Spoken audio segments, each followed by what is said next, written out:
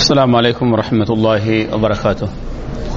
الحمد لله رب العالمين والصلاة والسلام على أشرف الأنبياء والمرسلين وعلى نبينا محمد صلى الله عليه وعلى آله وأصحابه ومن اهتدى بهداه إلى يوم الدين أما بعد. அன்புள்ள சகோதரர்களே, நாம் ஒவ்வொரு திங்கட்கிழமையும் கிதாபு தௌஹீத் என்று சொல்லக்கூடிய இமாம் முஹம்மது பின் அப்துல் வஹாப் ரஹிமஹுல்லா அவர்கள் எழுதிய அந்த புத்தகத்திலிருந்து சில முக்கியமான தகவல்களை படித்துக் கொண்டிருக்கிறோம். சென்ற பாடத்திலே நாம் படித்த செய்தி என்ன? சகுனம் பார்ப்பது. சகுனம் பார்ப்பது இஸ்லாத்தில் இல்லை. ஆமா, கடைசி அந்த பொதுவான ஒரு தலைப்பாக பேசினோம். ஆனா நாங்க இந்த கிதாபுடைய பாடத்தில் கடைசி பாடமாக எதை படித்தோம்? சகுனம். சென்ற வாரம் பொதுவான ஒரு தலைப்பை நாம் தேர்ந்தெடுத்து மரணத்தை பற்றி பேசினோம். அதுக்கு முதல் உள்ள அந்த பாடத்தில் இந்த கிதாபுடைய கடைசி பாடமாக தான் கேட்டேன். மாஷா அல்லாஹ் நினைவோடு இருக்கிறீங்க. அதுல சகுனம்ங்கிற ஒன்று இஸ்லாத்தில் என்ன? துர்சகுனம்ங்கிற ஒன்று கிடையாது. எல்லாம் அல்லாஹ்வுடைய ஏற்பாடு நடக்குது. இந்த கருப்பு பூனை, கருத்த நாய், விதவை பெண் அல்லது குறக்குடம், இதையெல்லாம் பார்த்து நாம் என்ன செய்யக்கூடாது? நம்முடைய பிரயாணங்களையோ நம்முடைய காரியங்களையோ நிறுத்திவிடக்கூடாது. அதே மாதிரி என்னல்ல, ஆந்த கத்தி ஒன்றுமாக போறதில்லை. சஃபர் மாதத்தில் அது ஒரு பீடை மாதம் என்று சொல்வது, தொற்று நோய் என்பது, இதெல்லாம் இல்லை இஸ்லாத்தில்ங்கிற அந்த ஹதீஸை மையமாக வைத்து இமாம் அவர்கள் இந்த தலையங்கத்தில் இந்த பாடத்தை போட்ட செய்தியை நாம விளக்கமாக சொன்னோம். கிட்டத்தட்ட அது மாதிரியான ஒரு செய்தியை சொல்லக்கூடிய ஒரு பாடம் தான் 28வது பாடம், பாபு மாஜா ஃபித் தன்ஜீமி. அதாவது நட்சத்திரங்களை வச்சு என்னது நாங்க சில உலகத்தில் நடக்க போகிற சில செய்திகளை சொல்லக்கூடிய ஒரு கூட்டம் இருக்கிறார்கள். அதுவும் கிட்டத்தட்ட என்ன, இந்த சாஸ்திரம் பார்க்கிற குறிப்பாக்குற அந்த குரூப்பை சேர்ந்தவங்க தான். நட்சத்திரங்களை வச்சு என்ன சொல்லுவாங்க? ஜோசியம் பார்க்கிறது, அல்லது நட்சத்திரத்தை வச்சு அவங்க என்ன செய்வாங்க? என்னென்ன சம்பவம் எல்லாம் நடக்க போறது அப்படின்னு சொல்லுவாங்க. இன்னும் ஒரு கூட்டம் வைக்கிறாங்க, முஸ்லீம்கள் என்று சொல்லக்கூடியவர்கள். அவங்களுக்கு பேர் அஹ்லே நுஜூம். நஜ்ம் என்றால் நட்சத்திரம், நுஜூம் என்றால் நட்சத்திரங்கள், நுஜூமுடையவர்கள் என்று சொல்லி அவங்க நோன்பு பிடிப்பது, இந்த மார்க்க சம்பந்தப்பட்ட கடமைகளை ஆரம்பிப்பதெல்லாம் நட்சத்திரத்தை வச்சு. அல்லாஹ் தஆலா நமக்கு மாதங்களை நிர்ணயிப்பதற்கு, நோன்பு காலத்தை, ஹஜ்ஜுடைய காலங்களை நிர்ணயிப்பதற்கு எதை சொல்லான்? யஸ்அலூனக அனில் அஹில்லா, பிறை பற்றி உங்களிடத்தில் கேட்பார்கள், நீங்க சொல்லுங்க. எப்படி?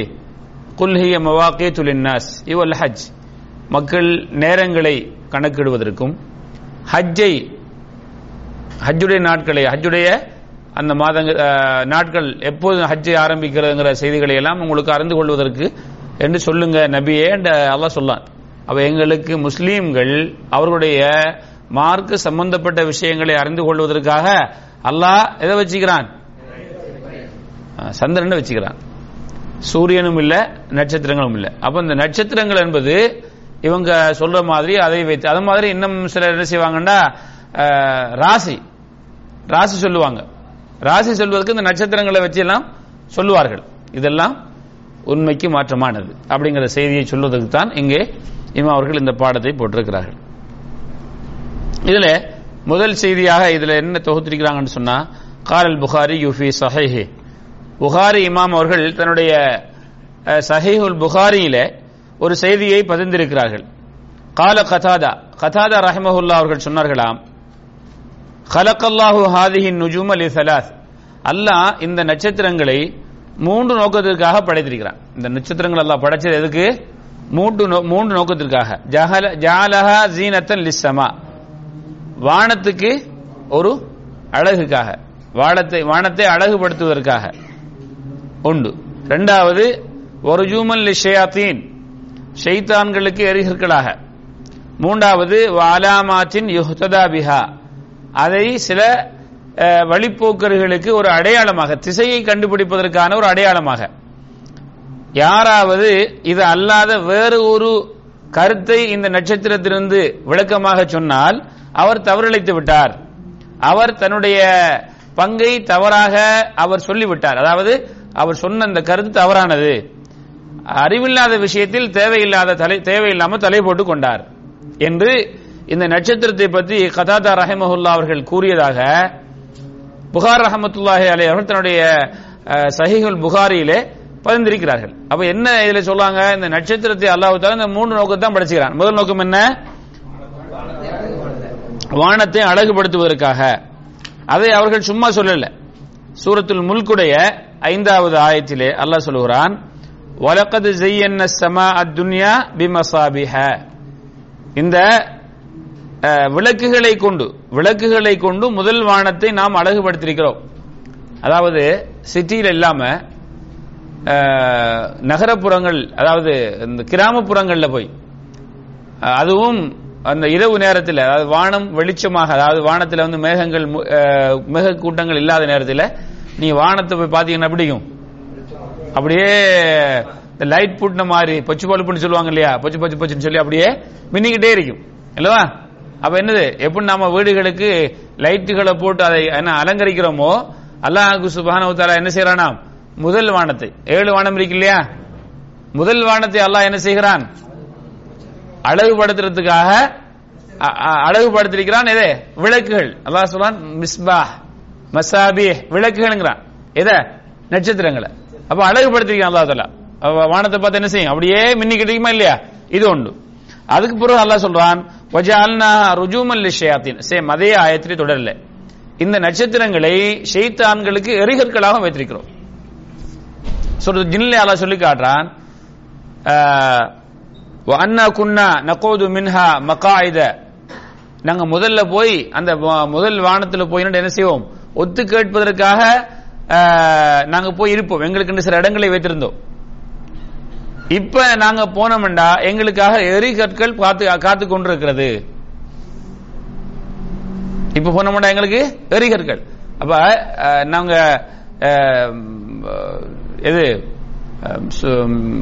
ஜோசியம் பார்க்கிறது, சாத்திரம் பார்க்கிறது, அதை பற்றிய பாடம் பேசும்போது நாம் சொன்னோம், ரசூலுல்லாஹி ஸல்லல்லாஹு அலைஹி வஸல்லம் அவர்களிடத்தில் கேட்கப்பட்டது, யார் சொல்லா இந்த ஜோசியம் பார்க்கிறவர்களை பற்றி என்ன சொல்றீங்க?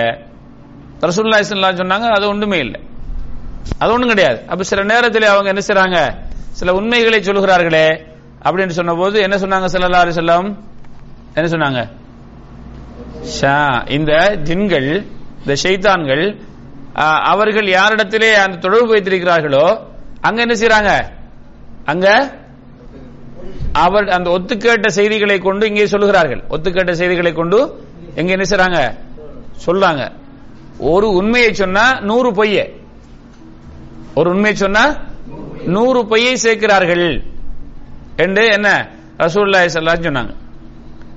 அதே போல ரசூலுல்லாஹி ஸல்லல்லாஹு அலைஹி வஸல்லம் அவருடைய நபித்துவத்துக்கு முதல்ல நடந்த செய்திகள், நபித்துவம் வந்ததுக்கு பிறகு அது குறைந்து விட்டது. ஏனென்றால் அங்கு அவர்களுக்கு எரிகற்கள் காத்து கொண்டிருக்கிறது.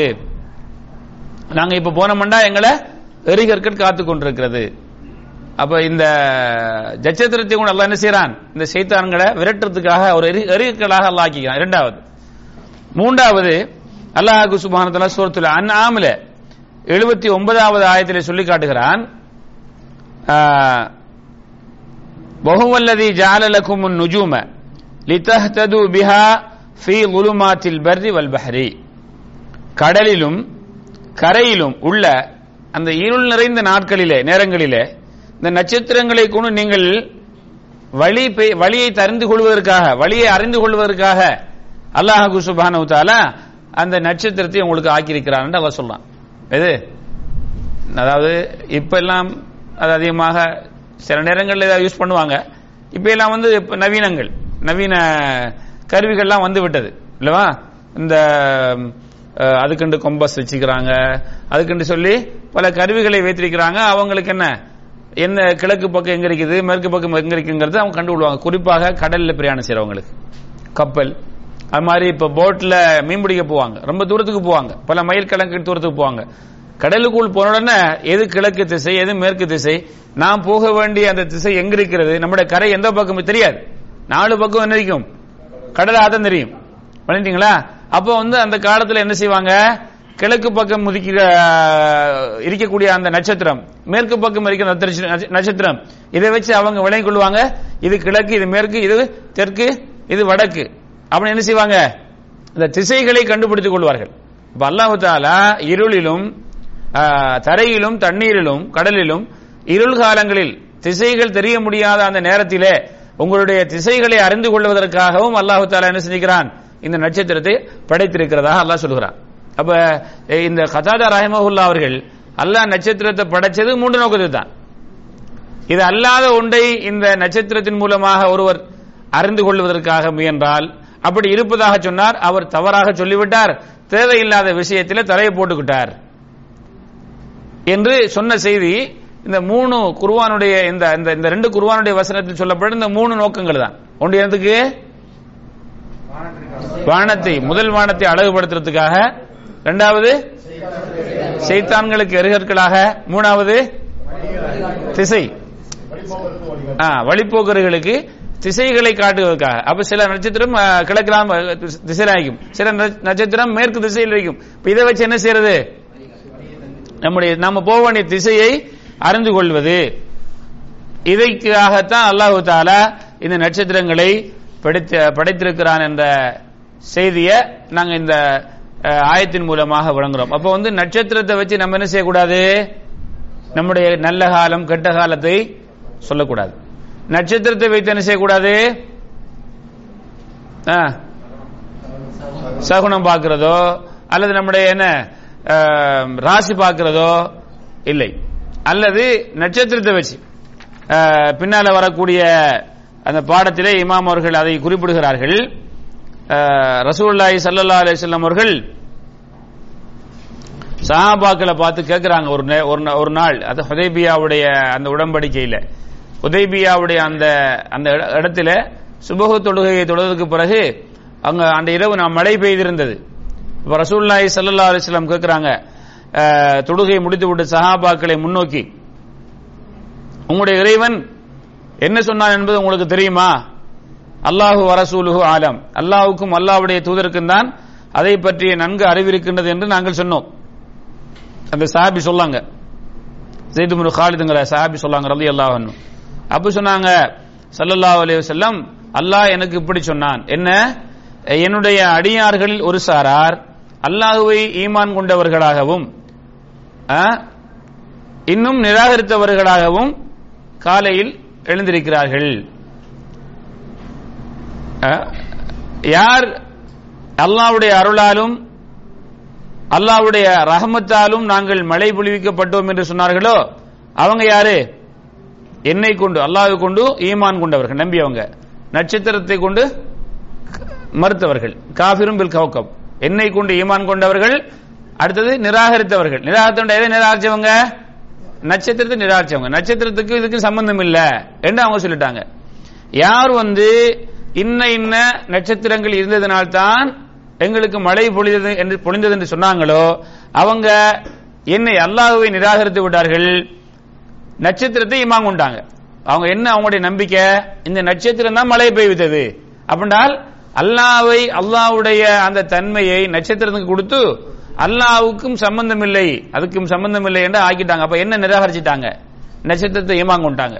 யார் அல்லாஹ்வுடைய அருளால் தான், அல்லாஹ்வுடைய அந்த சக்தியினால் தான் இந்த மழை பெய்தது, அவனுடைய அருள் தான் இந்த மழைக்கு காரணம் என்று சொன்னார்களோ அவங்க அல்லாஹ்வுடைய அந்த அந்த அந்த சக்தியை, வல்லமையை நம்பி விட்டார்கள், ஈமான் கொண்டாங்க. இதுக்கும் நட்சத்திரத்துக்கும் சம்பந்தம் இல்லை என்று அதை நிராகரித்து விட்டார்கள். அப்ப அதுக்கு நிராகரிக்கணும் காஃபிர், அதை நிராகரிச்சிட்டாங்க. அப்ப யாரு இந்த நட்சத்திரங்கள் மழை பெய்வித்தது என்று சொன்னாங்களோ அவங்க அதை நம்பிட்டாங்க, ஈமான் கொண்டாங்க, என்ன நிராகரிச்சிட்டாங்க. பண்ணிட்டீங்களா? அப்ப நட்சத்திரத்துக்கும் இந்த மழை பெய்வதற்கும் என்னல்ல எந்த சம்பந்தம் கிடையாது. பண்ணிட்டீங்களா? அதே போன்று ஒருவருடைய வாழ்க்கையுடைய நலனுக்காக வேண்டி, ஒரு வாழ்க்கையில பிரச்சனைக்காக வேண்டி இந்த நட்சத்திரம் எதுவும் செய்யல. அதே போல இந்த நாட்களை கண்டுபிடிப்பதற்கு, தெரிந்து கொள்வதற்கு நட்சத்திரம் இல்லை. இந்த ஆயத்து அதை சொல்லல. ஆனா மாறாக என்ன சொல்லுது ஆயத்து? நாட்களை அறிஞ்சு கொள்றதுக்கு என்ன சந்திரன் தான். ஸல்லல்லாஹு அலைஹி வஸல்லம் சொல்றாங்க மாசம் என்னது சில நாட்கள்ல இப்படி இப்படி இப்படினாங்க, அதாவது 3-10. சில மாதங்கள்ல இப்படி இப்படி பிறகு இப்படினாங்க. எத்தனை? 29. அப்ப சில மாதங்கள் 30 வரும், சில மாதங்கள் 29 வரும். ஆனா இங்கிலீஷ் டேட் பாத்தீங்கன்னா 28 வரும், அப்படிதானே? 28 வரும், 31 வரும் அல்லவா? ஆனா சந்திர கணக்கு பிரகாரம் 2 அமைப்பு தான். ஒன்று 29 அல்லது 30. ரசூலுல்லாஹி ஸல்லல்லாஹு அலைஹி வஸல்லம் என்ன சொன்னாங்க? நீங்க சூமு லிருயதிஹி வ அஃப்திரு லிருயதிஹி, அந்த பிறை பார்த்தே நோன்பு பிடிங்க, பிறை பார்த்தே நோன்பு விடுங்க. அதாவது ரமலான் மாதத்துடைய பிறை ஆரம்பிச்சா நோன்பு பிடிங்க, ஷவ்வால் மாதத்துடைய பிறையை பார்த்தா நோன்பை விட்டுருங்க, பிறநாள் கொண்டாடுங்க. அப்போ எங்களுக்கு நோன்பு மாதங்களை, நோன்புடைய முதல் நாள் எது என்பதையும், நோன்பு முடிந்தது பெருநாளுடைய முதல் நாள் எது என்பதையும், ஹஜ்ஜுடைய மாதத்திலே நமக்கு இன்றைக்கு பிற எத்தனை பிற ஹஜ் மாசத்துடைய பிற பிறந்துட்டா அப்படின்னா அதை வச்சுதான் 8ஆம் நாள் எங்களுக்கு ஹஜ் ஆரம்பிக்குது. பிறதான் என்னத்துக்கு? ஹஜ்ஜுக்கும் நோன்புக்கும் மெயினான அடிப்படையான ஒரு 2 இஸ்லாத்துடைய அடிப்படை தூண்களாக சொல்லப்படக்கூடிய அந்த இபாதத்துகளுக்கு டேட்டை கண்டுபிடிச்சு அந்த டேட்டை வச்சு நாம அந்த இபாதத்தை ஆரம்பிக்கிறதுக்கு சூரியனை அல்லாஹ் சொன்னானா, இல்ல நட்சத்திரத்தை சொன்னானா, இல்ல சந்திரனை சொன்னானா? அவ இன்றைக்கு இலங்கையிலையும் வைக்கிறாங்க ஒரு கூட்டம், இந்தியாவிலையும் இருப்பாங்க. அவங்களுக்கு பேர் அஹ்லுன் நுஜூம். இது நட்சத்திரத்தை வச்சு அவங்க என்ன செய்வாங்க? ரமலானுடைய நோன்பை ஆரம்பிப்பாங்க. எப்பயும் அவங்க என்ன செய்வாங்க? நம்ம சந்திரனை வச்சு பிறையை வச்சு நோன்பு பிடிக்கிறவங்களை விட ஒரு நாள் முந்திருவாங்க. அப்ப இது சரியான அமைப்பா? பிழை. விளையாட்டீங்களா? அப்படியான மக்களுடைய அந்த கருத்தை நாம் என்ன செய்யக்கூடாது? ஏற்றுக்கொள்ளக்கூடாது ஒரு காலம். ஆகவே இந்த நட்சத்திர அந்த சாத்திரம் பார்க்கிறவங்க, நட்சத்திர ஜோசியம் பார்க்கிறவங்க, நட்சத்திரத்தை வச்சு இனிமேல் நடக்க போற பிரச்சனைகளை சொல்றவங்க, நட்சத்திரத்தை வச்சு ராசி பார்க்கிறவங்க, நட்சத்திரத்தை வச்சு மார்க்க விஷயத்தை முடிவு செய்வதெல்லாம் பாத்திலான கொள்கை, தவறான கொள்கை. இன்ஷா அல்லாஹ் இது நம்ம யார்ட்டையும் இல்ல. எதுக்கு இந்த செய்தி இங்க சொல்லணும் அப்படின்னா, இந்த இமாம் அவர்கள் அந்த செய்தி நமக்கு என்ன செய்யாங்க? ஒரு பாடமாக வகுத்திருக்கிறாங்க. அண்டையிலிருந்து இருக்கிறாங்க, இன்றையும் இருக்கிறாங்க. ஆனா அதிகபட்சமான மக்கள் இல்ல. இருந்தாலும் இந்த செய்தி அங்கு குறிப்பிட்டதுனால நாம் இங்கே அதை சொல்கிறோம். இந்த மாதிரியான ஒரு சூழல் மக்களிடத்தில் இருந்த காரணத்தினால்தான் இந்த கதாதா ரஹிமஹுல்லா அவங்க அதாவது சந்திரன் இதனுடைய மாற்றங்கள், அது என்ன செய்யுது? பல மாற்றங்கள் அடைகிறது. முதல்ல சின்னதாக ஆரம்பிச்சு பிறகு அப்படியே வளர்ந்து வளர்ந்து பிறகு முழுமை அடைந்து பிறகு தேய்பிறை என்று சொல்லுவோம் இல்லையா? தேய்பிறை என்று சொல்லுவோம். இப்படி இதனுடைய அதனுடைய மாற்றங்கள், இதனுடைய படித்தரங்கள், இதையெல்லாம் கற்றுக்கொள்ளக்கூடாது அப்படிங்கிறாங்க. எதுக்கு? இந்த மாதிரியான ஒரு மக்கள் இதை தவறாக மக்களிடத்தில் சில தவறான சிந்தனைகள் வந்துவிடக்கூடாது என்ற கருத்தில் சொன்னாங்க. ஆனால் இமாம் அஹமது ரஹமத்துல்லாஹி அலைஹி அவர்கள், அது மாதிரி இஸ்ஹாக் இப்னு ராஹுயா போன்ற அந்த அறிஞர்கள் என்ன செய்றாங்க? அது தவறு இல்ல, அதனால அது தவறு இல்லை அப்படிங்கிறாங்க. நினைக்கிறீங்களா? அந்த அடிப்படையில் தான் இங்கே இந்த செய்தி இங்கே சொல்லப்பட்டிருக்கிறது.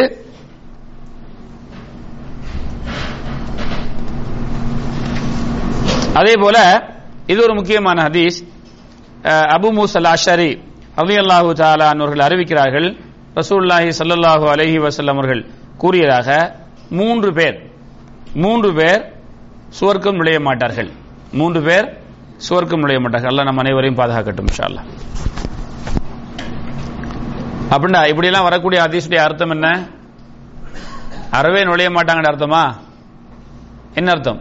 இப்ப இந்த அடிப்படையில் பல செய்திகள் வருகிறது. இந்த ஹதீஸில் 3 செய்தி வருது. இது அல்லாம வேறதும் வருது. என்னது? 3 பேர் சுவர்க்கம் நுழைய மாட்டாங்கன்னு வருது. அதுல என்னது? பெற்றோர்களுக்கு மாறு செய்றவர்கள், அதே போல கொடுத்ததை சொல்லி காட்டுறவங்க, கரண்டை காலுக்கு கீழ் ஆடையை அணியக்கூடியவர்கள், அதே போன்று ஏழையாக இருந்தும் பெருமை அடிக்கிறவர், ஏழையாக இருந்தும் பெருமை, அவருக்கே சாப்பிட்றதுக்கு இல்லை ஆனா பெருமையாக நடப்பார். அதே மாதிரி வயது முதிர்ந்தும் என்ன விபச்சாரத்தில் ஈடுபடக்கூடியவர். பொதுவாக எப்ப விபச்சாரம் செய்தும் தப்பு தான், ஆனா வயசு போய் வந்தால் அப்படி செய்யறாரு. இப்படி ரசூலுல்லாஹி ஸல்லல்லாஹு அலைஹி வஸல்லம் அவங்க என்ன செய்றாங்க, 3 பேர் சொர்க்கம் போக மாட்டாங்கிற அந்த வார்த்தையில பல செய்திகள்ல பல ஹதீஸ் வருது. அதே போல இங்க இந்த ஹதீஸிலே 3 பேர் சொர்க்கம் நுழைய மாட்டார்கள். அதுல ஒரு ஆள் யாரு, நவுதுபில்லாஹ், தொடர்ந்தும் மது அருந்தக்கூடியவர். தொடர்ந்தும் மது அருந்த எப்ப பார்த்தாலும் என்ன போதையிலே இருப்பார். அவருக்கு ஒரு தெளிவான சிந்தனையில் அவருக்கு இருக்க மாட்டார். எப்ப பார்த்தாலும் குடிச்சு கொஞ்சம் தெளிவானா திரும்ப அடுத்த கப்படுத்து ஊத்திக்காரு. நினைக்கிறீங்களா? அல்லாஹ் பாதுகாக்கட்டும். இது இன்னைக்கு என்ன செஞ்சுக்குது, நம்ம நாடுகள்ல நிறைந்திருக்கிறது. மற்ற விஷயங்கள் குறைந்திருந்தாலும் ஸ்கூல், பள்ளிக்கூடங்கள், மற்ற மருத்துவமனைகள் இதெல்லாம் இது குறைஞ்சிருந்தாலும் பரவாயில்ல. வீதிக்கு வீதி என்ன செஞ்சிருக்குது, மது. அது நாம எங்கே குறிப்பிடத்தினா நீ தப்பா நினைச்சிடக்கூடாது. இன்றைக்கு அது தமிழ்நாட்டில் என்ன செஞ்சுக்குது, ரொம்ப அதிகமா இருக்குது. அன்றைக்கு மக்கள் என்ன செய்றாங்க, கடுமையாக அதை எதிர்க்கிறாங்க. நிறைய மக்கள் அதுல இருந்து என்ன செஞ்சாங்க, அதுல தன்னுடைய வாழ்க்கையை தன்னுடைய குடும்பத்தை எல்லாம் நாசமாக்கிப்பட்டாங்க இல்லையா. அப்போ சமூகத்துக்கு தேவையில்லாத ஒன்று அது. மதுபான கடையை துறக்கிறதுக்கு ஒரு நாட்டுடைய கவர்மெண்ட் அனுமதி கொடுக்கறான்டா என்ன அர்த்தம், அவன் தன் மக்களை எல்லாம் அழிவில கொண்டு போறதுக்காக பெர்மிஷன் கொடுத்துக்கிறான் அர்த்தம். அப்படிதானே, குடிய கெடுக்கும். அப்ப என்ன சொல்லுவாங்க, குடிய கெடுக்கும் அப்படி சொல்லிக்கிட்டே குடிக்கிறான். ஆமா, பாட்டில் அதை போடுறான் எதுக்கு, அதை அதை போடலன்னா அவனை யாராவது வழக்கு வச்சிருவாங்க. நான் உன்னுடைய அந்த ப்ரொடக்ஷனை குடிச்சு நான் என்ன செஞ்சிட்டேன், கெட்டு போய் விட்டேன், எனக்கு நான் என்னென்ன நோய் வந்து விட்டது என்று இவனை வழக்கு வச்சு நஷ்டம் வாங்கலாம். அதுக்கு தான் அவன் போடுறது. வணங்கிட்டீங்களா, நான் தான் போட்டேன்ப்பா, நீயே வாங்கின, நான் தானே போட்டிக்கிறேன். நீங்க நீங்க அல்லாஹ் பாதுகாக்கட்டும். இந்த சிகரெட் குடிக்கிறாங்க இல்லையா, நான் உங்களை சொல்லல, யாரையும் வணங்கிங்களா, குடிக்கிறாங்கன்னு சொல்ல. அந்த சிகரெட் பொட்டி, எந்த சிகரெட் பொட்டியை நீங்க எடுத்து பாருங்க, எந்த சிகரெட் பொட்டிலையும் ஒரு பெரிய எச்சரிக்கை போட்டிருப்பாங்க. அந்த பேரை கேட்கறதுக்கே நமக்கு பயமா இருக்குது. என்ன தெரியுமா, இந்த சிகரெட் குடிக்காதீங்க, அதாவது அந்த ஹெல்த் மினிஸ்ட்ரி, சுகாதார அமைச்சின் எச்சரிக்கை, தஹ்தீர் அஸ்ஸஹி, என்னது சுகாதார எச்சரிக்கை என்ன, இந்த புகைத்தல் கேன்சர் நோய்க்கு மெயின் காரணம். அல்லாஹ் பாதுகாக்கட்டும். கேன்சர்ங்கிறது பயங்கர நோய், சரியா, ஆழ்கொல்லி நோய். இந்த இது என்னதுக்கு, நீங்க ஒழுண்டா செக் பண்ணி பாருங்க. எங்கேயாவது ரோட்ல போக்கல ஒரு பெட்டியை புறைக்கி பாருங்க. அதுல ஆனா என்ன செஞ்சு சின்ன இடத்துல படிப்பான், படிக்க முடியாது, படிக்கல. ஆனா அதனுடைய விளம்பரம் பெருசா இருக்கு. அதனுடைய விளம்பரம் அந்த பக்கெட்லயே பெருசா போட்டிருப்பான். ஆனா சின்ன இடத்துல படிக்க முடியாத இடத்துல போட்டிருப்பான். பிறகு அதுல போட்டிருப்பான் உங்களுடைய ஹார்ட்க்கு, உங்களுடைய லங்ஸுக்கு, லிவருக்கு எல்லாம் பாரிய நோய்களை ஏற்படுத்தும் இது அப்படின்னு சொல்லி அதுல ஒரு பெரிய எச்சரிக்கை பண்ணிட்டீங்களா. போடாமலாம் வைக்கிறான். அட குடிக்கிற நீ கொஞ்சம் பார்த்து குடிச்சா பிரச்சனை இல்லையே. அப்ப ஏன் போடுறான், நீங்க அவன் போடாம அதை விட்டு உங்களுக்கு நோய் வந்தா அவனை வழக்கு வச்சு நீங்க என்ன செய்யலாம், அவனிடத்துல இருந்து நஷ்டஈடு வாங்கலாம். அதுக்கு பயந்து அவன் போடுறான், உங்களை பாதுகாக்கிறதுக்கு இல்ல. அல்லாஹ் பாதுகாக்கட்டும். அப்ப ரசூலுல்லாஹி ஸல்லல்லாஹு அலைஹி வஸல்லம் முதுமினுல் ஹம்ர், முதுமினுல் ஹம்ர் யாரு, எப்ப பார்த்தாலும் மது நாய்ப்பான். இவன் அந்த சுவர்க்கம் சொல்லாதவர்கள் ஒருவன். அடுத்தது முஸத்திகுன் பிஸ்ஸிஹர், சூனியத்தை உண்மைப்படுத்துறவன். எங்க ஒரு சிக்கல் இங்க வருது, இந்த சூனிய பிரச்சனை ஒன்று இருக்குது இப்ப இல்லையா. சூனியத்தை நம்பினா என்ன ஆயிரும், அவர் முஷ்ரிக் ஆயிருவாரு, அவருக்கு பின்னால தொழக்கூடாதுங்கிற ஒரு சர்ச்சை நடந்து கொண்டிருக்கு இல்லையா. அதை இவங்க ஆதாரம் காட்டுறாங்க. இதுல அர்த்தம் என்ன தெரியுமா, இந்த சூனியக்காரர்கள் செய்யற அந்த சொல்லக்கூடிய செய்திகள், சூனியக்காரர்கள் செய்யக்கூடிய செய்திகள் என்ன செய்திகள், அவங்க மறைவான செய்திகள் நமக்கு சொல்வதும், மறைவான ஞானங்கள் இருப்பதாக சொல்வதும், அதே போல அவங்க அந்த சூனியத்தினால அதுக்குன்ற ஒரு தனிய என்ன நாங்க அதுவே ஒரு வேலையை செய்யும் என்ற ஒரு நம்பிக்கை கொள்வதன் அர்த்தம்.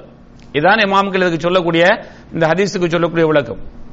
அப்படி நாம நம்பக்கூடாது. அந்த சூனியக்காரர்களுக்கு அப்படி ஒரு சக்தி கிடையாது, அந்த சூனியத்துக்கு அப்படி ஒரு சக்தி கிடையாது, அந்த சூனியக்காரர்களுக்கு மறைவான ஞானம் இல்லை. விளங்கிட்டீங்களா. ஆனால் அல்லாஹ் நாடினால் என்ன செய்யும், அதுக்கு அல்லாஹ் எந்த சக்தியை கொடுக்கிறானோ அது செய்யும். எந்த அடிப்படையில் நாம் அதை சொல்றோம் அப்படின்னு கேட்டா, சூரத்துல் பக்ராவுடைய 2வது அத்தியாயத்தின் 102வது ஆயத்திலே அந்த சூனியத்தை பற்றி அல்லாஹ் பேசக்கூடிய ஆயத்திலே வமாஹும் பிவாரி நபிஹி மின் அஹதின் இல்லா பிஇذنில்லாஹ், அந்த சூனியத்தால அவர்கள் யாருக்கும் எந்த ஒரு நஷ்டத்தையும் விளைவிக்க முடியாது அல்லாஹ் நாடினாலே தவிர.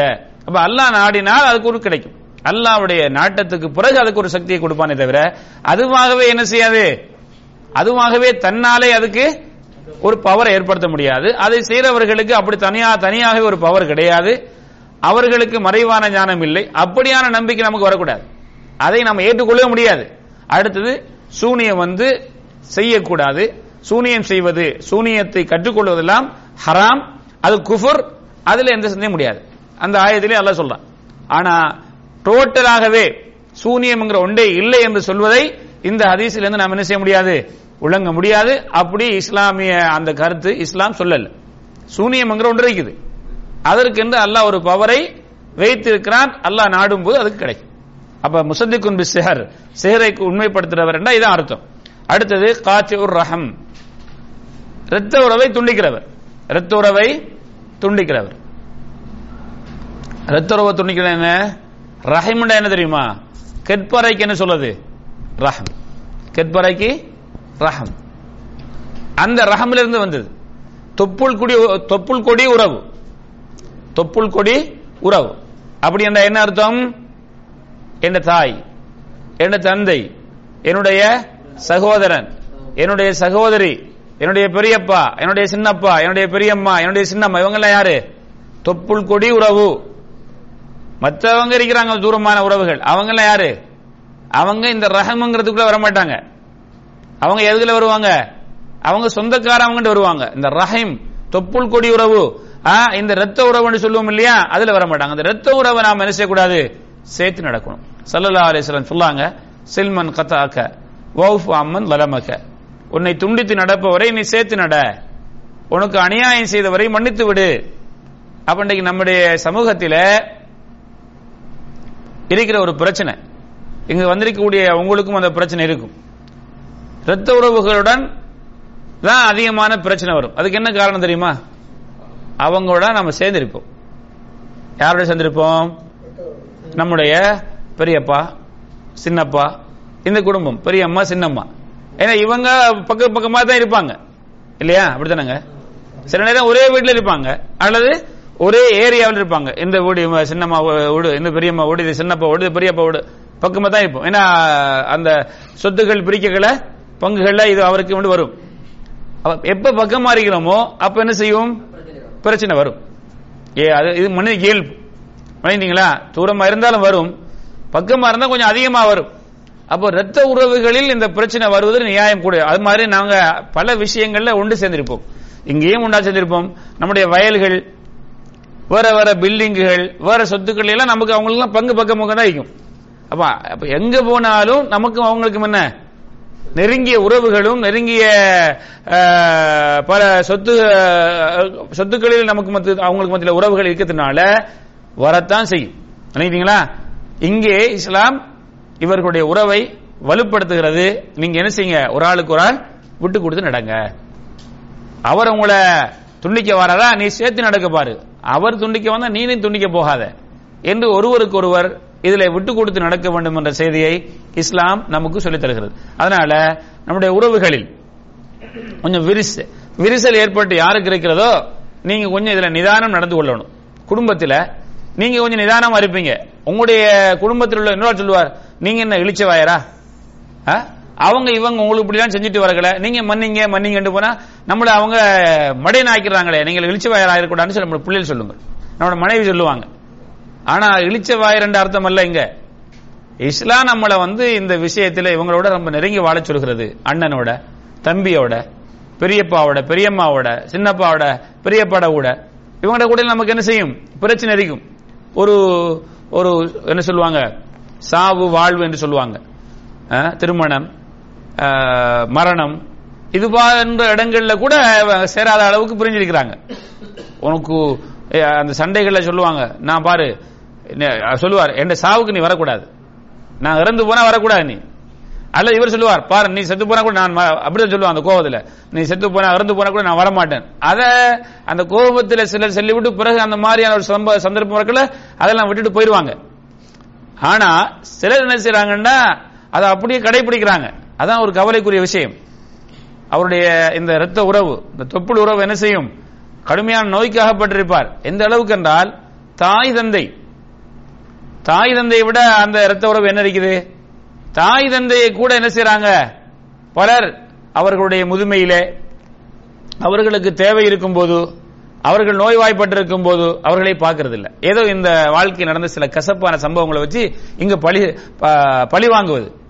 எந்த அளவுக்கு என்றால் மரண நேரத்தில் கூட போய் பார்க்காம உள்ள பிள்ளைகள் இருக்கிறாங்க. அப்படி தெரியுமா தெரியாது உங்களுக்கு? அப்பா அம்மா மௌத்தாயிட்டாங்க, அவர் அந்த ஊர்ல இருக்கிறாரு, அந்த ரோட்ல இருக்கிறார், அந்த தெருவில் இருக்கிறாரு, பக்கத்துல இருக்கிறாரு, மரணிச்ச செய்தியும் கிடைக்குது. எந்த அளவுக்கு சொன்னால் ஒரு சகோதரர் சொல்லாரு, நான் ஒரு பள்ளி வாசல்ல போய் என் ஊர்ல ஒரு பள்ளி வாசல்ல இந்த சில செய்திகள் பேசக்கல பெற்றோர்களை நான் மதிக்கணும், அவங்களை பாதுகாக்கணும்ங்கிற செய்திகளை நான் பேசிக் கொண்டிருந்த போது பேசிவிட்டு முடிந்து வந்த உடனே அந்த ஒருவர் என்ன சொல்லார், நீங்க பேசின இந்த பள்ளி வாசலுக்குள்ள இன்னவர் இருந்தார், அவரை காட்டியும் சொன்னார், இவருடைய வாப்பா மரணித்து அவருடைய மரண செய்தி இவருக்கு சொல்லப்பட்டு எந்த அளவுக்கு என்றால் பல முறை அனுப்பியும் வரல. கடைசியில் நாங்க குளிப்பாட்டுறோம், கபனிட போகிறோம், கொண்டு அடக்க போகிறோம், கடைசி கட்டத்தில் யாரும் பார்த்துட்டு போ அப்படின்னு சொல்லியும் என்ன செய்யல, வரல. இது இதை விட பெரிய கொடுமை என்ன இருக்கும்? இதை விட பெரிய பாவம் என்ன போகிறது ஷிர்க் அடுத்ததாக? அப்ப நாங்க அப்படி கூடாது, விட்டு கொடுக்கணும். ரசூலுல்லாஹி ஸல்லல்லாஹு அலைஹி வஸல்லம் அவர்களிடத்திலே ஒரு நபி தோழர் வருகிறார், வந்து சொல்லார், யா ரசூலல்லாஹ், நான் என்னுடைய இரத்த உறவை சேர்த்து நடக்கிறேன், அவர்கள் என்னை துண்டித்து நடக்கிறார்கள், எவ்வளவு சேர்த்து பார்க்கிறேன், அப்படி இருக்கா இல்லையா? அந்த நமக்கு வார சிந்தனை ரசூலுல்லாஹ்வுடைய காலத்தில் ஒரு சஹாபியை கேட்டாங்க, நம்முடைய காலத்தில் நாம அனுபவிக்கக்கூடிய இந்த பிரச்சனை, நான் சேர்த்து நடக்கிறேன், அவங்க துண்டிச்சு நடக்கிறாங்க யா ரசூலுல்லாஹ். அதுக்கு ரசூலுல்லாஹி ஸல்லல்லாஹு அலைஹி வஸல்லம் என்ன சொன்னாங்க, நீ அதாவது சடைவடைந்து விட்டாய், இனிமேல் உன்னால் பொறுக்க முடியல, அப்படித்தானே சொல்லுங்க அப்படின்னு கேட்கிறாங்க ரசூலுல்லாஹி ஸல்லல்லாஹு அலைஹி வஸல்லம். அதுக்கு அப்படித்தான் யா ரசூலுல்லாஹ்னு சொன்னார். அப்பதான் ஸல்லல்லாஹு அலைஹி வஸல்லம் சொன்னாங்க, சில்மன் கதஅக, எது இந்த நேரத்தில் தான் சொன்னாங்க ஸல்லல்லாஹு அலைஹி வஸல்லம், அப்படி நீங்க சேர்த்து நடக்க போறீங்க, அவங்க உங்களை கட் பண்ணியே போறாங்க அப்படி சொல்றீங்களா, சடைவடைந்து விட்டீர்களா, சில்மன் கதஅக, உங்களை துண்டித்து நடக்கிறவர்களை சேர்த்து நடவுங்கள், அதுதான் சேர்த்து நடப்பது. உங்களை சேர்த்து நடக்கிறவங்களை நீங்க சேர்த்து நடப்பது அது பரிகாரம். அவர் சேர்த்து நடந்தார், நீங்க சேர்த்து நடக்கிறீங்க. அவர் உங்களுடைய ஒரு விருந்துக்கு வந்தார், நீங்க போறீங்க, அவர் செஞ்சதுக்கு நீங்க பரிகாரம் செய்றீங்க. அவர் உதவி செஞ்சார், நீங்க உதவி செய்றீங்க, பரிகாரம். அவர் உங்களை கட் பண்றாரு, நீங்க அதை சேர்க்கிறீங்களா, இதுதான் என்னது, இரத்த உறவை சேர்த்து நடப்பது. வௌஃபு அம்மன் வலமக, உங்களுக்கு அநியாயம் செய்தவரை மன்னித்து விடுங்கள். இந்த மனப்பான்பு நான் பேசுற எனக்கு கூட என்ன செய்யும், கொஞ்சம் லேட்டா தான் வரும்னு நினைக்கிறேன் இல்லவா? அதனால உங்களை மட்டும் நான் பேசல, நான் என்னையும் சேர்த்து தான் பேசுறேன். இங்கதான் இந்த இரத்த உறவை நாம் என்ன செய்யணும், கடைபிடிக்கணும். நினைட்டீங்களா? அப்ப நாங்க எங்களுடைய சொன்ன இந்த இரத்த உறவுகளில் விரிசலை யார் ஏற்படுத்தி இருக்கிறீங்களோ நீங்க என்ன செய்யுங்க, போன்ல பேசுங்க. ஊர்ல போனா அவங்க சில நேரம் வரமாட்டாங்க உங்களை பாக்குறதுக்கு, சரி அவங்க வரல, நம்ம தான் வெளிநாட்டுல இருந்து 2 வருஷத்துக்கு அப்புறம் வந்திக்கிறோம், 1 வருஷத்துக்கு அப்புறம் வந்திக்கிறோம், அவங்க வரல, நம்ம போறியா, உங்க வைஃப் சொல்லுவாங்க, என்னப்பா நீங்க 2 வருஷம் கழிச்சு வந்திருக்கீங்க, அவங்களா வரணும். உங்களோட பிள்ளைகள் சொல்லும், உங்களோட பெற்றோர் சொல்லுவாங்க, நீங்க நினைக்கிறீங்க பாவம் நாம 2 வருஷம் அப்புறம் வந்திக்கிறோம், நம்முடைய பெரியப்பாவோ சின்னப்பாவோ பார்க்க போவோம், சின்னம்மா பெரியம்மா இங்க இருந்து என்ன செய்வாங்க, உங்களை வயநேத்திடுவாங்க. எது நீங்க எப்படி போ, நீ போக கூடாது, அவங்க வந்தா நீங்க போங்க. அது என்னது, அது இரத்த உறவு சேர்க்கிறது இல்ல, அது பரிகாரம். நம்ம என்ன செய்யணும், நம்ம போகணும், நம்ம போய் அவங்களோட அந்த உறவை புதுப்பிக்கணும், இவங்களுக்கு ஆறுதல் சொல்லி மார்க்கம் சொல்லி இப்படித்தான் இரத்த உறவை நம்ம பாதுகாக்கணும் சொல்லி நாங்க அவங்களை என்ன செய்யணும், அந்த அந்த விரிசலை மண் போட்டு மூடி அந்த விரிசல்லாம் இல்லாம ஆக்கிட்டு வரணும். பண்ணிட்டீங்களா? இதுதான் மார்க்கம்ங்கிறது, இதுதான் இஸ்லாம்ங்கிறது. இங்கதான் எங்களுடைய இஸ்லாமிய பண்பாடுகளை காட்ட வேண்டும். அப்படி இல்லாம சரி நாம போன மாதிரி திரும்பி வந்துடுறது. அப்ப என்ன செய்யும், ஏற்கனவே 1 சென்டிமீட்டர் இருந்தது, அந்த விரிசல் என்ன செஞ்சிடும், பல சென்டிமீட்டராக விரிந்து. நீங்க போய் என்ன செஞ்சீங்க, என்ன விரிச்சிட்டு வந்திருக்கீங்க பாத்தீங்களா, வந்தவன் வரலையா, அவ்வளவு திமிரு அவனுக்கு, சவுதி காசு வெளிநாட்டு காசு திமிரு அப்படின்னு சொல்லி என்ன செய்வாங்க, அவங்க வீட்டுல சொல்லுவாங்க, அவங்களோட மனைவி, அவங்களுடைய கணவர், அவங்களுடைய பிள்ளைகள் சொல்லி என்ன செய்யும், இருந்த ஏற்கனவே ரோட்ல சந்திச்சு சலாம் சொன்னதும் இல்லாம போயிடும். ஆகவே நாம் என்ன செய்வோம், இந்த மாதிரியான செய்திகளை கேட்கும்போது இந்த விஷயத்திலும் நம்மிடத்தில் என்ன செய்யணும், மார்க்கம் வரணும். அதுக்காக மடையனாக அர்த்தம் இல்ல, ஏமாந்து போற அர்த்தம் இல்ல. நினைச்சீங்களா, ரத்த உறவு சேர்க்கிறது மடையனாகி விடுவது, நம்முடைய உரிமைகளை கூட விட்டு கொடுக்கிறது. விரும்பினா விட்டு கொடுங்க, ஆனா ரத்த உறவு சேர்க்கிறங்கிற பேர்ல நாம மடையனாகவோ அவங்க இதை ஏமாத்திட்டு போற அர்த்தம் அல்ல. நாங்க புத்திசாலித்தனமாக நடக்கிற மாதிரி அதே நேரத்தில் அவங்களுடைய உறவுகள் என்ன செய்யணும், வலுப்படுத்துறதுக்காக முயற்சி செய்யணும். இதுல என்ன செய்தி நம்ம இங்க சொல்ல வந்தோம்னா, முசத்திக்கும் பிஸ்ஸஹர், அதாவது இந்த நட்சத்திரங்களை வச்சு அந்த அந்த சிஹர்ல ஒரு வகை தான் என்ன, நட்சத்திரத்தை வச்சு பாக்குறது. நினைக்கிறீங்களா? அப்ப அந்த அடிப்படையில் தான் இந்த ஹதீஸை இந்த இமாம் இங்க கொண்டு வந்திருக்கிறாங்க. இருந்தாலும் நமக்கு அந்த செய்தியோட மற்ற ரெண்டு அந்த செய்தியும் என்ன, தொடர்ந்து போதையில் இருப்பதும், மது அருந்தி அடுத்தது இரத்த உறவை துண்டிப்பதும் இந்த செய்தியில வந்துனா நம்ம சொன்னோம். இந்த 3 செய்திகளும் நம்முடைய வாழ்க்கையில் இருக்கக்கூடாது. அன்புள்ள சகோதரர்களே, இதுல ஒரு செய்தி நான் சொல்லி முடிச்சுக்கிறேன். 3 பேர் சொர்க்கம் போக மாட்டாங்கன்னு இந்த ஹதீஸ்ல இதுவும், இதுக்கு முதல்ல நான் இன்னவர்கள் எல்லாம் வந்திருக்கேன்னு சொன்னேன் இல்லையா, என்னுடைய அர்த்தம் என்ன தெரியுமா, இவங்க சொர்க்கத்துக்கே போக மாட்டாங்கன்னு அர்த்தம் அல்ல, போவாங்க இன்ஷா அல்லாஹ். இந்த ஹதீஸை அப்படித்தான் நாங்க வணங்கணும். யாரும் இதுக்கு மாற்றமாக விளக்கம் சொல்ல முடியாது. அகீதத் அஹ்லுஸ் சுன்னah வல் ஜமாஅ அவருடைய அகீதா என்னண்டா, சிறுக்கை தவிர மற்ற எந்த பாவத்தை செய்தாலும் தௌபா செய்யாமல் மௌத்தானா, பாவங்களை செஞ்சுட்டு சிறுக்கு அல்லாத பாவத்தை செஞ்சுட்டு அவர் தௌபா செய்யாமல் மௌத்தாயிட்டாரண்டா அவர் அல்லாஹ்வுடைய நாட்டத்தின் கீழ் இருக்கிறார். அல்லாஹ் நாடினால் சொர்க்கத்துக்கு அனுப்புவான் தண்டிக்காம, அல்லாஹ் நாடினால் தண்டிச்சு விட்டு சொர்க்கத்துக்கு அனுப்புவான். அது அல்லாஹ்வுடைய நாட்டத்தில் உள்ளது. சிறுக்கு வச்சுட்டு மௌத்தானாரண்டா தௌபா செய்யாம அவருக்கு நரகம் தான் மீண்டு வர முடியாது. ஆனா சிறுக்கையோ மற்ற பாவங்களையோ செய்துவிட்டு பிழை பொறுப்பு தௌபா செஞ்சாரண்டா அதுக்கு தௌபாரி மன்னிப்பிருக்கா இல்லையா, அதுக்கு மன்னிப்பிருக்குது. ஆகவே இந்த பெரும்பாவங்கள் அதை நம்ம அல்லாஹ் பாதுகாக்கணும். அல்லாஹ் மன்னிக்கிறானா இல்ல தண்டிச்சுட்டு அனுப்புறானா அது தெரியாது. ஆனா செய்யக்கூடாது, இந்த பாவங்களை என்ன செய்யக்கூடாது, செய்யக்கூடாது. நம்ம இந்த பாடத்தில் தெரிந்து கொள்ளக்கூடிய செய்தி என்ன, நட்சத்திரத்தை கொண்டு சாத்திரம் பார்க்கிறது, ஜோசியம் பார்க்கிறது, நல்ல கெட்ட காலம் பார்க்கிறது, ராசி பார்க்கிறது, அதை கொண்டு எங்களுடைய இபாதத்துகளை என்ன செய்யறது, நிர்ணயிக்கிறதுக்கு நம்ம என்ன செய்ய முடியாது, ஆக்க முடியாது. அல்லாஹ் தஆலா நட்சத்திரத்தை 3 நோக்கத்தான் படைச்சுக்கிறான். ஒன்னு என்ன, முதல் வானத்தை அலங்கரிப்பதற்கும் கல்லிருந்து விரட்டுவதற்கும் வழிபோக்கர்களுக்கு வழிகாட்டக்கூடிய ஒரு திசை காட்டக்கூடிய உண்டாகும் இன்ஷா அல்லாஹ். இது தவிர வேற ஒன்றும் இல்லை. ஆகிரு தஅவானா அல்ஹம்துலில்லாஹி ரப்பில் ஆலமீன். அஸ்ஸலாமு அலைக்கும் வரஹ்மத்துல்லாஹி வபரகாத்துஹு.